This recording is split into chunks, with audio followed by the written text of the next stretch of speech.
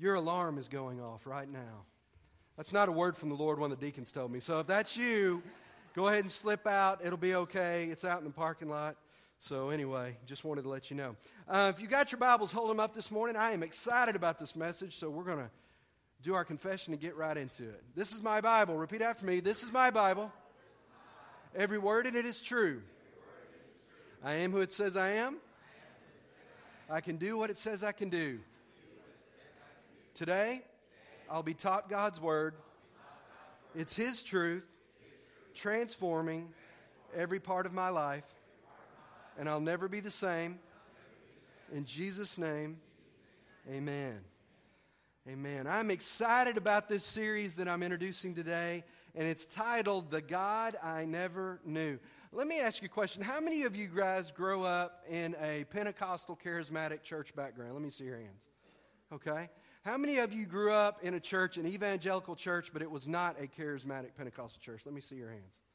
Okay, so about half and half. The first service, the majority of folks in there were from a non-charismatic evangelical background. The reason I'm asking you that, because it has a lot to do with the message today. We're going to be talking for the next few weeks about the Holy Spirit.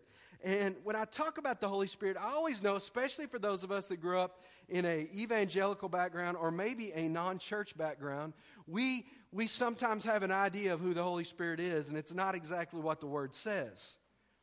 You know, I grew up where my mom grew up Assembly of God, my dad grew up Methodist, so I kind of grew up in this blended household. And I remember as a young man going to my grandmother's church, the Assembly of God church, and it was a small country church. And I remember going in there, and I never really knew what was going to happen. You know, I would go, and it would be like, I wonder what's going to happen this week, because it was different from what I was used to growing up in the Methodist church. And it wasn't that it was bad, it was just different. But some of us have grown up where we understand who the Father is, God the Father. We get God the Father because we understand the concept of a Father. We understand Jesus, He's the Son of God, came to earth. We understand that. But when we talk about the Holy Spirit, there's a disconnect. And I think part of the reason there's a disconnect is because how He's been portrayed, how we've seen other people present Him, but also part of the name. What's another name for the Holy Spirit? The Holy what? Holy Ghost. Does that freak anybody else out but me? I mean, the Holy Ghost, I remember people, immediately you're like, the Holy Ghost, well, what does that even mean?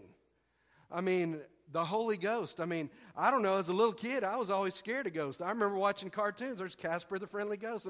Who is the Holy Ghost? What is this all about? So immediately there's a disconnect because He's not like the other two in the Trinity, at least that's what we believe. And what I want to explain to you today, especially those of you that are from a different church background or no church background at all, is I want you to truly understand who the person of the Holy Spirit is and what His purpose is in our lives. Amen? So let's get ready to do that. I think you guys are really going to enjoy this. The title scripture I'm using is Ephesians chapter 4, but we're going to come back to that at the end of the service. My goal today is really very simple. I want to introduce you to the person of the Holy Spirit in a way that allows you to see Him for who He really is. So for the next 45 minutes or 3 hours, however long it takes me, I'm not going to do that. But for the next little while, I want us to take some time, and I want you to sit back, and here's what I want you to do. I want you to forget all of your preconceived ideas of who the Holy Spirit is, and we're going to talk about who the Scriptures say that He is and help you to clearly understand. Let me ask you this question as we get started today. What distinguishes a person from a thing? What distinguishes a person from a thing? Yes, sir? A soul. Very good. Gold star right here on the front row. I did not pay him to say that, just so you know today. He's not my plant in the audience. A soul is what differentiates a person from a thing. And a soul is made up of 3 different parts. It's made up of a mind, your will, and your emotions. So your soul is your mind, your will, and your emotions. And I want you to understand clearly, I'm going to state this right now. The Holy Spirit has these 3 things. He has these 3 things. Let's jump right into the scripture today. Matthew chapter 12, verse 18 says this. I'm reading out the NASB. Behold, this is God talking, my servant whom I have chosen, my beloved, in whom my soul is well pleased. I will put my Spirit upon him, and he shall proclaim justice to the Gentiles. God is saying he has a soul. God is saying, my soul. Matthew 26, verse 38 says this, Then he, Jesus, said to them, his disciples, My soul is deeply grieved to the point of death. Remain here and keep watch with me. Hebrews 10:38 says this, But my righteous one shall live by faith, and if he shrinks back, my soul has no pleasure in him. So what I want to talk to you about today is how the Holy Spirit also has a soul. He has a mind, he has a will, and he has emotions. Number one, the Holy Spirit, he has a mind. That's your first blank. He has a mind. Isaiah 55 verse 8 says this. This is God talking. For my thoughts are not your thoughts, nor are my ways your ways, declares the Lord. The Lord talking about his mind. Philippians 2 verse 5 says this, Let this mind be in you, which was also in Christ Jesus. Let me ask you a question today. What would you say, and you probably never thought of this before, but what would you say the Holy Spirit's intelligence quotient is, his IQ? What would you say it is? How smart is the Holy Spirit? Pretty smart. Genius? Unmeasurable. Very good. The Holy Spirit's intelligence quotient is unmeasurable, and here's why. He knows everything. The Holy Spirit knows everything. His mind, he understands everything. He was there, the Bible tells us, the Holy Spirit there, the Spirit was there in the very beginning. He knows it all. He knows it all. So here's the big thought. The Holy Spirit knows everything, right? And as a Christian, as a person that invites the Holy Spirit to come and live inside of you, the Holy Spirit lives inside of you. In other words, the person who knows everything is living on the inside of you. How many would say that you would say that your significant other, they know everything? Come on, raise your hand right now. You would say, oh, they know. We call them a know-it-all, okay? They may be wrong, but they know everything, right? But get this. The Holy Spirit really does know everything. He knows everything. And listen to this. The Holy Spirit has committed or is committed to help you, to teach you, and to lead you into all truth. And I'm going to show you that in Scripture. John chapter 14, verse 26. This is Jesus talking. Jesus says, but the Helper. And then he says who the Helper is. The Holy Spirit, whom the Father will send in my name, he will teach you all things and bring to your remembrance all that I've said to you. Listen to this. Jesus said, he. Is a he a thing? He's describing him as a person. Jesus is saying he. But he not only says he as a person, he also says, here's what he's going to do. He will teach you a couple of things. What does it say? All things. And he will bring to your remembrance all that I've said to you. Now this is important. This means the very Spirit of God, the presence of God, the third person of the Trinity, when we invite the Holy Spirit to come in and live in our lives, the co-creator of the universe who knows everything is living on the inside of you. That's impressive. And he says he'll teach us all things. Here's what I would challenge today. Are we listening? Are we listening? We'll try to figure it out in our own flesh, but we won't necessarily listen to what God has to say. And some of you, this is challenging your thinking, but hey, I'm just reading Scripture here, and I want you to understand who the Holy Spirit is. Let's look at the next verse. John chapter 16, verse 13. This is Jesus talking again. But when he, who's he talking about? The Spirit of truth, the Holy Spirit. When he comes, he will guide you into a little bit of the truth. All the truth. For he will not speak on his own initiative, but whatever he hears from the Father, he will speak, and he will disclose to you what is to come. In other words, the Holy Spirit hears from the Father, and he can tell you about things that might be coming up in the future. This is a pretty good deal. So you're talking about the very presence and the power of God, the co-creator of the universe, who knows everything, will live inside of me and will teach me. Yes. But here's the second part. If, I love those two little words, if, or two little letters, if we'll listen to him. Because here's the deal. You get the option to trump the Holy Spirit if you want to. You get to make your own decisions. And the Lord may lead you in a certain direction, but if you decide to do your own thing, guess what? You're going to do your own thing. And as we like to say around here, how's that working out for you? Because we have the option to choose to disobey the Holy Spirit. So here's a question for you. I want you to think about this today. If that's the truth, and we know it is because of Scripture, why would we not want to get to know the Holy Spirit? Why would we not want to get to know him if that's available to us, if that resource is available to us? Listen to me here.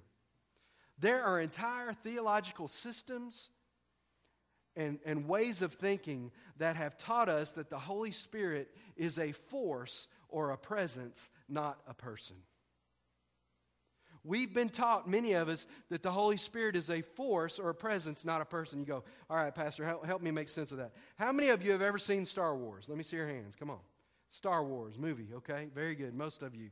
The force. The force. And that's kind of how we'll think of the Holy Spirit. He's a force. He's not a person. He's a force. And so we begin to disassociate ourselves from this force. Unlike a person, we treat him like a thing. And the Holy Spirit is not a tool or a force to be used, but the Holy Spirit, listen to me, the Holy Spirit is a person that you need to get to know.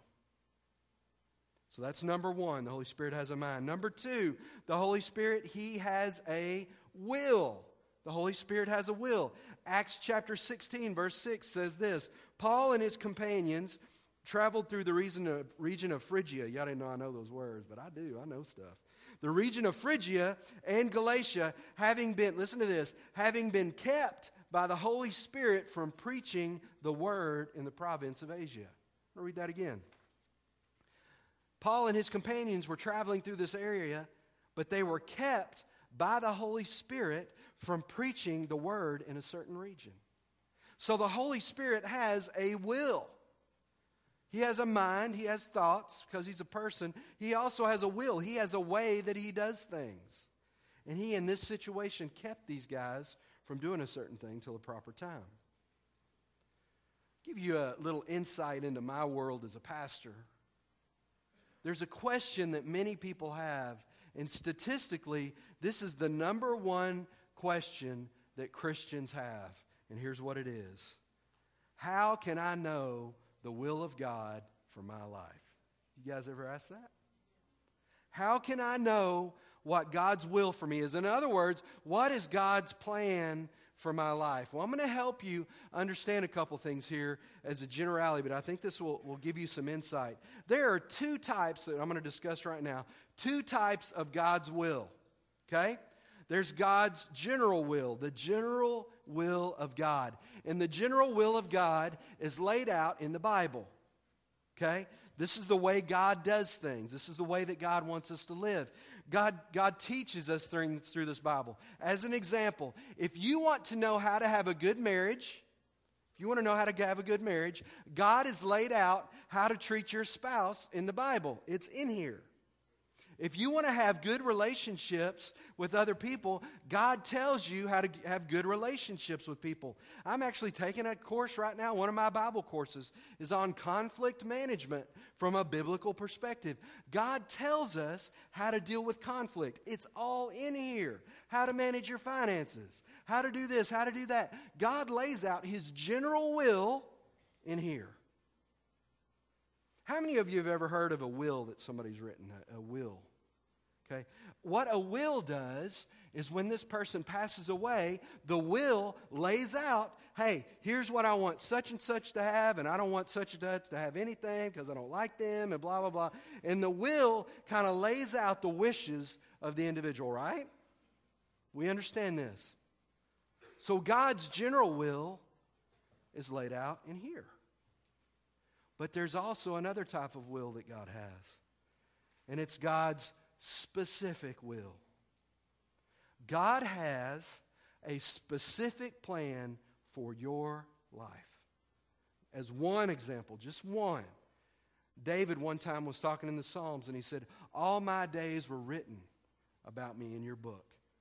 And I can imagine, and this is just the way Chris thinks, okay, that imagine up in heaven, there's this big library, and in this library, God's got a book with my name on it. And in that book, and I'm just making this up, but God has this plan laid out for my life, that if I were to follow His plan for my life, it would turn out like He wants it to turn out in that book. God has a specific plan, and I'll even give you more specifics. Another specific thing you might ask is, who am I going to marry? The general will is, God may want you to, yeah, He wants us to have good relationships, but then the specific one is, what is her name? Who is she? And here's the question that I have for you today. Who is going to show you God's specific will for your life? Who is the person of the Trinity that's going to do that? The Holy Spirit. The Holy Spirit. He is the one that helps come into your life and direct your steps. The Holy Spirit is your guide. The Holy Spirit, the Bible tells us, He comes alongside of us. The Bible calls Him a paraclete. What that means is one who comes alongside you and carries the load, helps you carry the load of your life. That's the Holy Spirit's job. And I think it's an amazing thing that we live in this age, the time of the world that we live in. Remember, back in the Old Testament, there would be generations that would never hear God speak. I talked a few weeks ago how the time from the last prophet until Jesus was born, there were hundreds of years that went by that there wasn't any recorded conversations between God and people. And yet, after Jesus comes, the Holy Spirit is poured out on who? All flesh, everyone. The Holy Spirit is available to all of us. In other words, this resource, this amazing person is available for us to have a relationship with, which back in the Old Testament times, they didn't have that option. But that's available for us today. That's an amazing thing. So here's the question. If that's available to us, if we can know the Holy Spirit's will for our lives, what God's plan is for our lives, why don't we develop a relationship with Him? If this is available, and this is really the big question of the day, why don't we develop a relationship with Him? What's keeping us from having access to this person in the Trinity? Well, I've got some theories. The first one is, you think the Holy Spirit's weird. You think the Holy Spirit's weird. Because of how you grew up or what you were taught or theologically or maybe what you saw in life, you thought that the Holy Spirit was strange. You thought if the power of the Holy Spirit came into you, you were going to turn into something weird. Right? I got people in here going, yep, that's exactly right. And I'm going to give you a news flash right now. You can write this down. You can put it on your refrigerator. The Holy Spirit's not crazy. People are crazy, okay? So just know that right now. People may do strange things, weird things. And I'm not saying that the Holy Spirit may not come on you and different things may happen in your life, but the Holy Spirit's a gentleman. And He's not going to make you act crazy. The Holy Spirit is not crazy. People are strange. The Holy Spirit is not crazy. Another reason that I think people have challenges with who this Holy Spirit is what I talked about early on, is we have a hard time understanding how we can have a relationship with someone that we really don't understand. The name of the Holy Ghost and these different things, it's hard for us to imagine having a relationship, and we need to understand that the Holy Spirit is a person. He's not a thing. See, here's the thing I want you to really understand today. You can't have a personal relationship with someone through someone else. You can't have a personal relationship with someone through someone else. Let me give you an example. Let's just say, for instance, that a total stranger walked up to you and your spouse was sitting over here, and this total stranger came walking up to you, and you said, hey, here's what I want you to do. This is my wife. See my wife over there? Yeah, that's my wife. I want you to go over to my wife, and I want you to ask my wife where she would like to go on vacation and what she would like us to do. Total stranger. So you send that person over there. What's your spouse going to do? Y'all are quiet. Y'all have never been quiet, ever. What's your spouse going to do? Are they going to talk to him? Oh, I'm so glad you're here. I'm going to divulge everything. Is that going to happen? They're going to freak out. They're going to, no, you can't. But why are they doing that? The reason they're doing that is there's no relationship there. You can't have a relationship through a third party. You say, well, Pastor, what do you mean? Let me break it down a little bit more. One of the questions or thoughts many of you may have grown up with, or that you're thinking about right now is, and I've had people ask me, Pastor, would you pray about God's will for my life? I will absolutely pray about God's will for your life. But here's the deal. Who does God really want to talk to about your life? You. That makes it a little more personal, doesn't it? See, many of us feel like, well, Pastor's got this direct relationship with God. Pastor has the bat phone in his office where he can just pick up the phone and call. Really, that's kind of in your mind what you think. And so Pastor's got this direct connection, so I want to talk to God, I got to go to Pastor. That's not the way it works. See, you have access to the King of Kings and the Lord of Lords yourself. God sent His Son to die for you, and I want you to get, if you never hear anything else I ever say from now on, hear this. Jesus died and rose again so that you could have a personal relationship with God. That's why He died. So that there would not have to be separation between you and God anymore.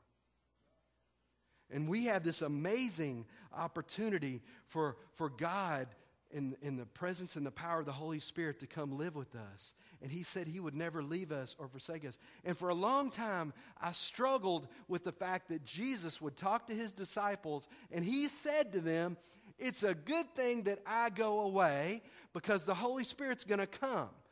That freaked me out. Why? Because you've got Jesus standing here. And Jesus is saying, I need to go so I can send the Holy Spirit. And He's going to live inside of you. Guess what? That means He's with you all of the time. And it's good that I go away. We need to get a grasp on that. Tell you another reason I think we have a problem with the Holy Spirit is that the devil works overtime to keep you confused about who the Holy Spirit is. Because here's the thing. If he can convince you that having a relationship with the Holy Spirit is wrong, he can prevent you from becoming the person that God wants you to be. Because He doesn't want you to have that personal relationship. And that's what God desires for your life. Here's the third thing I want you to get today. The Holy Spirit, He has emotions. The Holy Spirit has emotions. And remember, what we're talking about here is that a person has three things: mind, will, and emotions. This is the last thing that the Holy Spirit has. Galatians 5:22 through 23 says this, but the fruit of the Spirit is love and joy and peace and patience and kindness and goodness and faithfulness and gentleness and self-control. Against such things there is no law. And what this means is this is the personality of the Holy Spirit.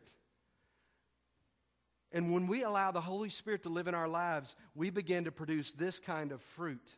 Now notice I didn't say fruits. And the reason I don't say fruits is because some of us have this mistaken idea that we have some of these gifts and not all of them. But the truth is, when the Holy Spirit lives inside of us, the produce of our lives, what we produce, is not some of these things. It should be all of these things. It's one fruit.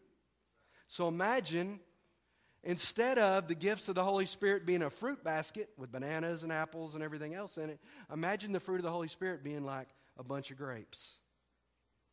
They're all one thing produced on the same vine. Wow, that was good, man. That was awesome.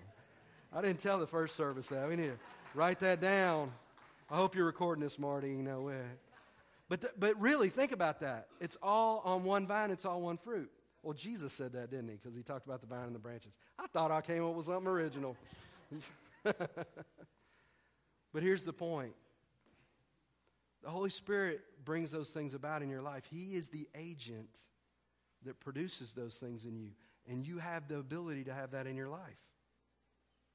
Final scripture to show you how the Holy Spirit has emotions. Therefore, laying aside falsehood, speak truth, each one of you with his neighbor. Listen, for we are all members of one another. We're all connected with each other. Be angry and do not sin. Do not let the sun go down on your anger, and do not give the devil an opportunity. Another verse says, foothold. Do not give the devil an opportunity or a foothold in your life. He who steals must steal no longer, but rather he must labor, performing with his own hands what is good, so that he will have something to share with someone who has need. That's an interesting thought. Listen to this next verse. Let no unwholesome word proceed from your mouth, but only such words as are good for edification. And the word edification means to build up, according to the need of the moment, so that it will give grace to those who hear. And this is the verse I really want you to hear. This is the one I want you to circle or underline. Verse 30. Do not grieve the Holy Spirit of God, by whom you were sealed for the day of redemption. Do not grieve the Holy Spirit. Now, the word grieve is not a word we use very much, is it? But let me replace it with a word that you'll understand. Do not hurt the Holy Spirit's feelings. Grieve. Do not hurt the Holy Spirit's feelings. Well, you can't hurt a thing's feelings, but you can hurt a person's feelings. And I want to unpack this a little bit because I think this is very important. What would hurt the Holy Spirit's feelings? What could it be that would make the Spirit of God grieved or hurt by us? Very simple word here. Sin. Sin. The Holy Spirit loves people, and sin hurts people, and it also separates us from God. Now, let me give you an example of separation, which means a breaking apart of things. All right, listen to this, and I think this is going to help you right here. Why do we grieve the death of a loved one? Why do we grieve over someone that's passed away? And I want you to hear this because I think this may help some of you on a couple of different levels. Think about this. We grieve not because the loss of relationship, the relationship is still intact. I think of my grandparents that have passed away. I still have a relationship with them. There's still a relationship there because of the time we spent together and who they are. What I miss about them, what I grieve, is the fellowship. I miss the interaction with them. I miss the time that we got to talk or be together. That's what I miss, is the fellowship. We miss the interaction with each other. So connect the dots here. What grieves the Holy Spirit is when we walk in sin in our lives. In other words, when we choose to go against God's will, which we've talked about. When we choose to go against God's will, what happens is the relationship is split. And that is what grieves the Holy Spirit. Because there's the loss of fellowship or loss of relationship. And when we as Christians begin to understand that the reason that God sent Jesus to this earth was so that we could have relationship, we could be restored in fellowship with God. It cost him everything to restore that relationship. It begins to make sense why the Holy Spirit would be grieved when that